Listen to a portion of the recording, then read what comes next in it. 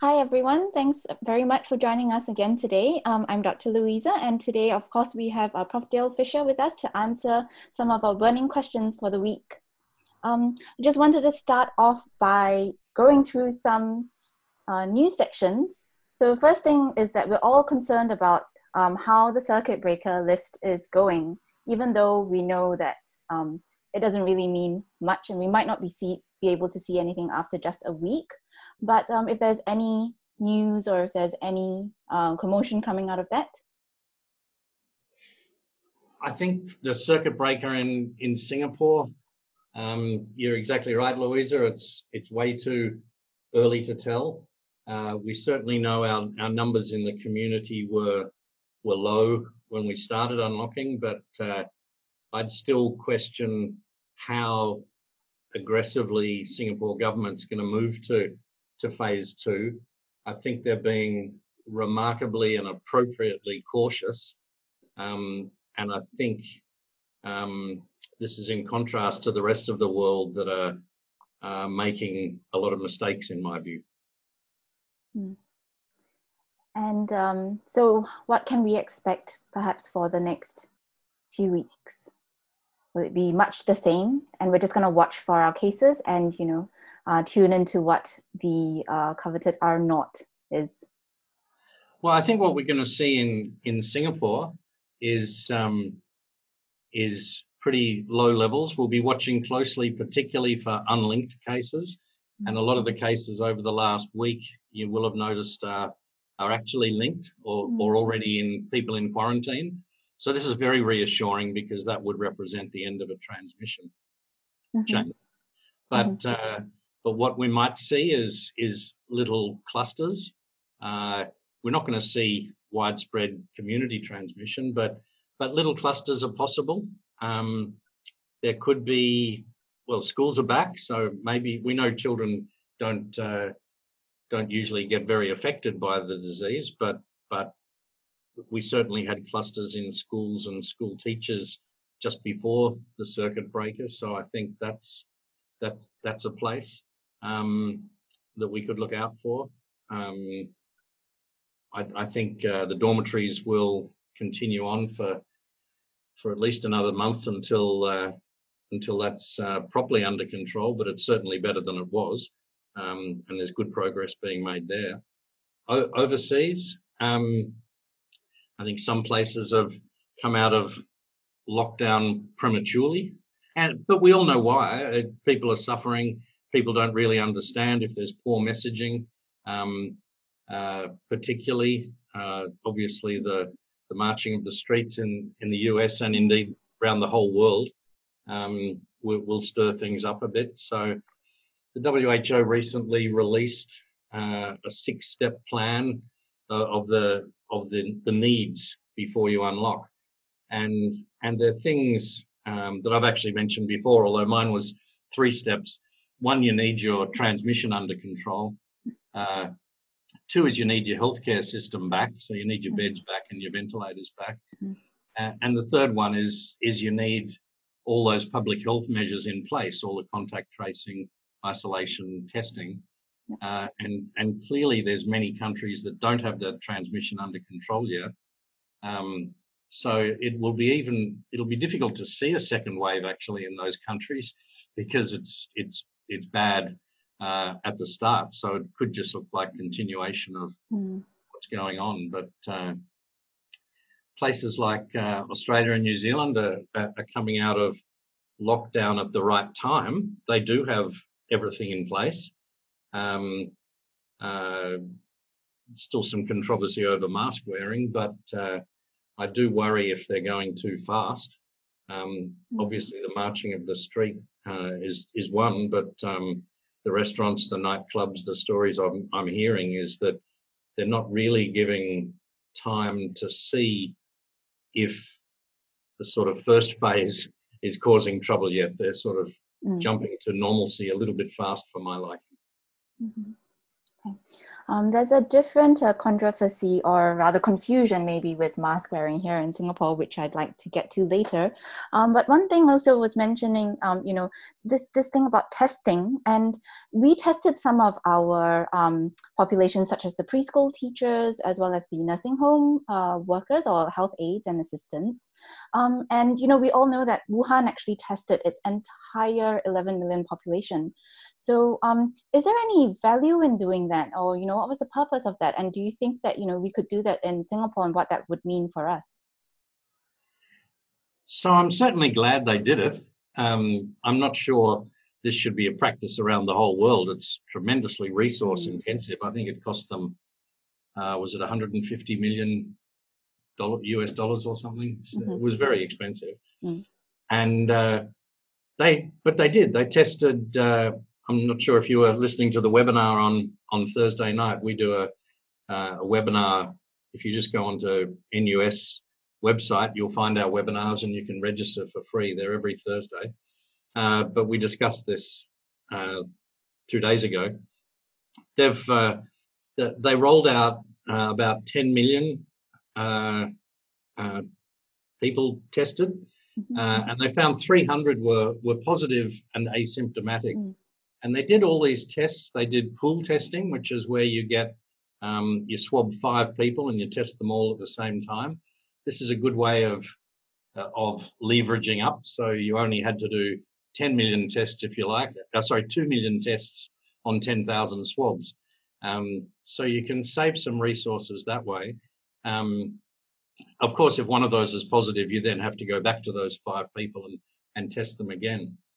And it was obviously a huge exercise. They went door knocking for everybody. They gave them a place to be at, a time to be at. It's reported that people only had to wait about 15 minutes for their test, and then it was done and they were off. Anyway, they found 300 were positive. They were all asymptomatic, and remarkably, they tested the elevator buttons, their door handles, all the high-touch areas around these 300 people, and actually, they didn't find one positive in the environment, which is quite reassuring. They went the extra step and said this proves they're non-infective. This is still what we believe, is that most asymptomatic people don't spread disease. We're obviously still learning, but this was a very good lesson that obviously it would have been a different thing if the whole environment around them was contaminated, but the good news is it wasn't. The other interesting thing that came out of Wuhan during the week was some serological studies, which showed that about 3.5% of the population of Wuhan had antibodies. So to translate that, I'm sure you've already done the maths, Louisa. Wuhan have to go through what they went through 20 more times to get to herd immunity. So to get to that 60 or 70%. So this again also reinforces our what most of us believe is that the natural herd immunity is not a good pathway. So we're learning a lot still, and a lot of it's still coming out of China. Okay, so I just wanted to go back to one of the topics that we mentioned just now, and was a confusion versus from masks. So in Singapore, we had some advisories or recommendations from MOH previously that had apparently said that some populations in the public could actually choose to wear masks or face shields. This doesn't apply to everyone, but now I think the advisory has generally become that everyone should still wear a mask, except for children still under the age of 12. And to me, I don't think that there was actually a real big change in the principles of those recommendations, but perhaps I think it was a little bit of a confusion in how it was interpreted. And, the situation where we were in at the time when the first advisory came out was that because, the circuit breaker was still ongoing and we'd expect most people to actually still be at home, there was very little social contact. Whereas now it's more towards, after we're lifting the circuit breaker, we're going to see more and more people returning to their posts, going to work. And is that why, there's this perceived change in the recommendations? Yeah, I agree with you. I don't think it was a change in recommendations. It was more of a tweak. And I think this comes down to a combination of the science, the messaging, and the practicalities of things. Mm. So realistically, I mean, the truth is, if as we do, we still believe that this is almost entirely spread by droplets, then being 2 meters away is enough, and you shouldn't need to wear a mask if you can socially distance. Now, of course, once you start making the message a bit more complicated, then people start to say, well, I was 2 meters away, but then this person walked past me and started talking to me, and I didn't want to be rude and put my mask back on or something like that. So it starts to get complicated, and that's when you just say, look, forget it. Everyone wear a mask. I would love to see, if you're walking through a park where it's clearly easy to social distance, I'd like to see that one go. But while it's still law, I'm certainly not going to tell people to not break the law. And indeed, when I go walking with my dogs, I begrudgingly wear a mask. But the one where I do feel strongly is public transport, and when you're up close to people, especially you're indoor, and especially if there's sort of large numbers. Now, I think the confusion came when it was time to go back to school, and wearing masks is a lot more difficult. So I think they gave an instruction, which is you can replace your mask with a face shield if you can socially distance. Now, this is obviously very important for schools, because facial expressions of the teachers are important. Being clear when you speak is important. So I can see why that modification was brought about. But this got, I think it was added to people who have breathing problems can also wear a face shield. And this got translated to, oh, you don't have to wear a mask, you can wear a face shield. So I think there was some scrambling after that to really get the message back and on point. Singapore's been fabulous at messaging. There's no two ways about that. But I think this, in trying to make things a little bit more practical, it just shows how easy it is for a bit of confusion to come back in. But I think it's all clear again now. Okay. And there was also something mentioned just now when we were talking about Wuhan, and they're giving us quite a lot of good lessons, I suppose, or things to talk about, is when you mentioned that they did the environmental swabs for the asymptomatic individuals that they found. And as the circuit breaker is lifting, one thing that we're seeing is that, they're talking about how everyone is now hyper aware that you really have to, other than, clean yourself and your hands, clean the environment and around you. And I've personally also had a lot of friends ask me, how exactly or how often do I need to clean my office? And, how far do I have to clean every nook and cranny? And I have to clean my chair. Do I have to clean, the kind of shelves around me even? I mean, that is if you don't have a professional cleaning company to do it. But I think several people are just wondering about how exactly is, do we perceive the load of virus on our surfaces? And is that really such a concern for transmission? Yeah, that's a good question. Certainly conventionally, contact precautions go with droplet precautions, right? So if someone can cough the virus across the room, or as you are speaking, give off some droplets, then obviously they can land on surfaces. Now, if that droplet lands on your eye or in your mouth, then that's obviously a pretty big inoculum. But once it gets onto a surface, then it gets diluted. If that surface then touches your hand, and then your hand touches your mouth, actually that droplet has been on 2 other surfaces before it got to your mouth. So I agree with this came out in CDC recently, that it's, again, and it can be misconstrued. Yes, you can get infected from the environment, but it's still not the major way. So it has to be kept in perspective. I think some people have been worried about money going from person to person to person. and therefore do we have to sterilize money? And I would stick with the adage, it's best to wash your hands because your hands have touched several things. So it's about keeping it in perspective. What should you clean? I think it's good to clean. I think it's good actually to not touch. So I must say, when I get into an elevator, I'll push it with my knuckle rather than the end of my finger, because it's unlikely my knuckle is going to go into my mouth, but the end of my finger might. So now that's crazy, but just something lots of people find themselves doing, I guess. But washing your hands with soap and water or using alcohol-based hand rub is good. Frequently touched surfaces, so as we say, elevator buttons, door handles, things like that. But I also regard my home as a clean place.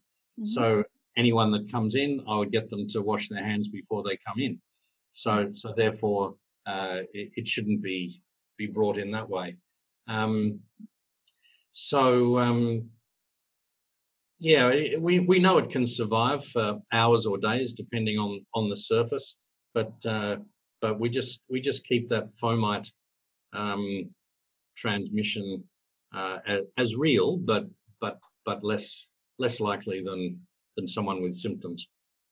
And so I think that's a very important message that, I mean, for COVID to be transmitted through contact, you know, the virus has to be on the surfaces in the first place. So which is still why we advise, you know, like if you're sick, then you don't come to work, or you go and see a doctor, right? Or you wear a mask, and, you know, you should wash your hands so that that transmission or that, you know, contamination of surfaces doesn't occur fewfold.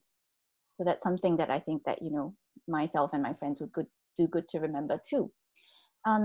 And speaking about, I suppose, all these things that have an impact on our daily life now, there was one thing that I got a bit excited about, I think a little bit too prematurely, but we heard that Singapore was opening some travel lanes, what we call green lanes, but this is only specific to China for now, it's in planning.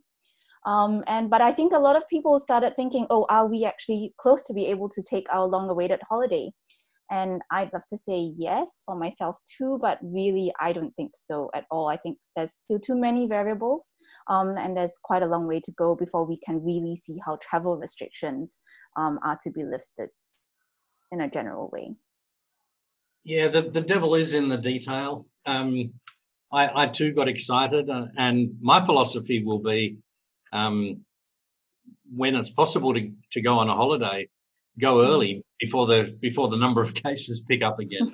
I'm a firm believer that the second wave is not far away. But once you look into, for instance, the green lane to China, again, I mentioned this on the Thursday night show, was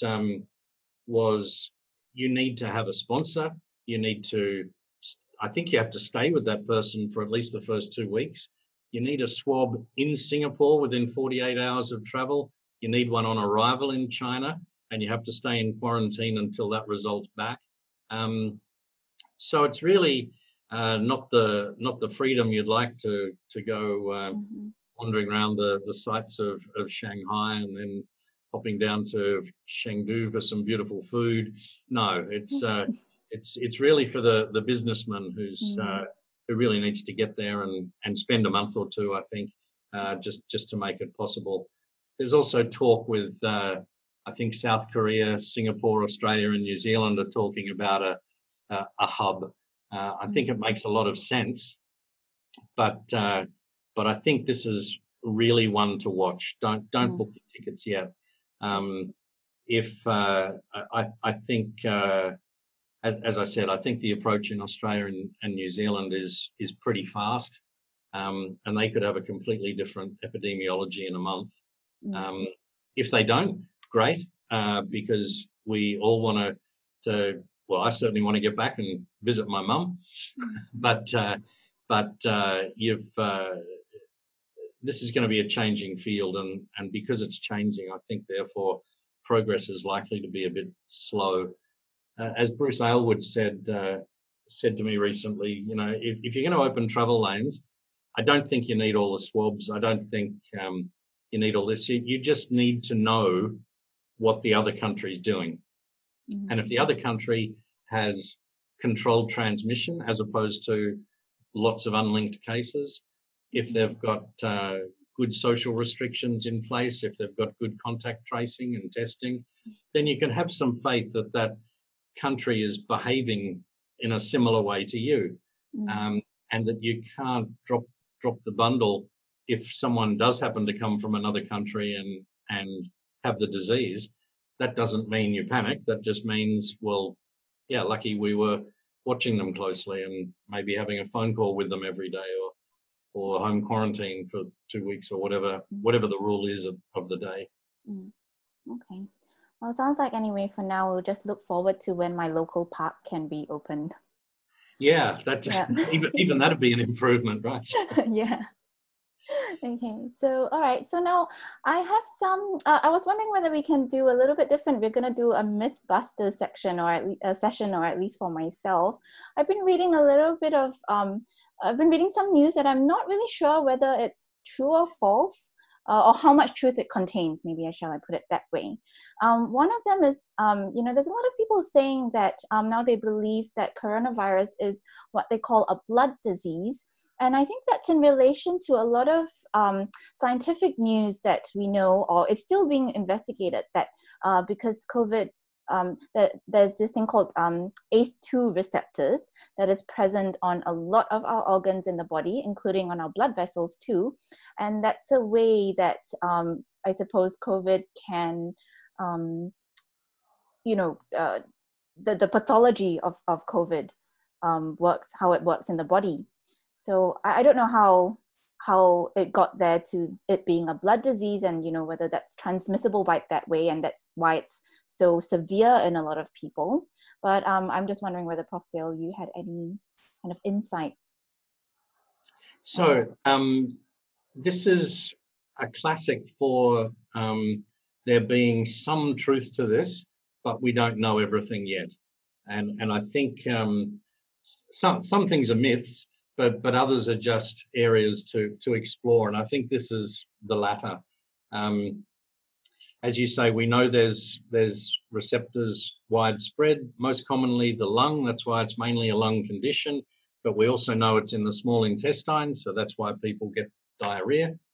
And we know it's in blood vessels as well. But actually, the virus is usually not in the blood. It certainly is sometimes, but it's not known as a particularly viremic condition, as you might see in Ebola, for instance. So when this vasculitis business may be partly responsible for excess thrombosis. We know there's hypercoagulability, but we're not really sure why. But we know people can form blood clot. Well, we believe people can form excess number of blood clots, both in the arteries and the veins in this condition. There was something on TV about the right ventricle, and that was reflecting on the strain being put on the heart from small clots in the lung. We know about the children's Kawasaki-like syndrome.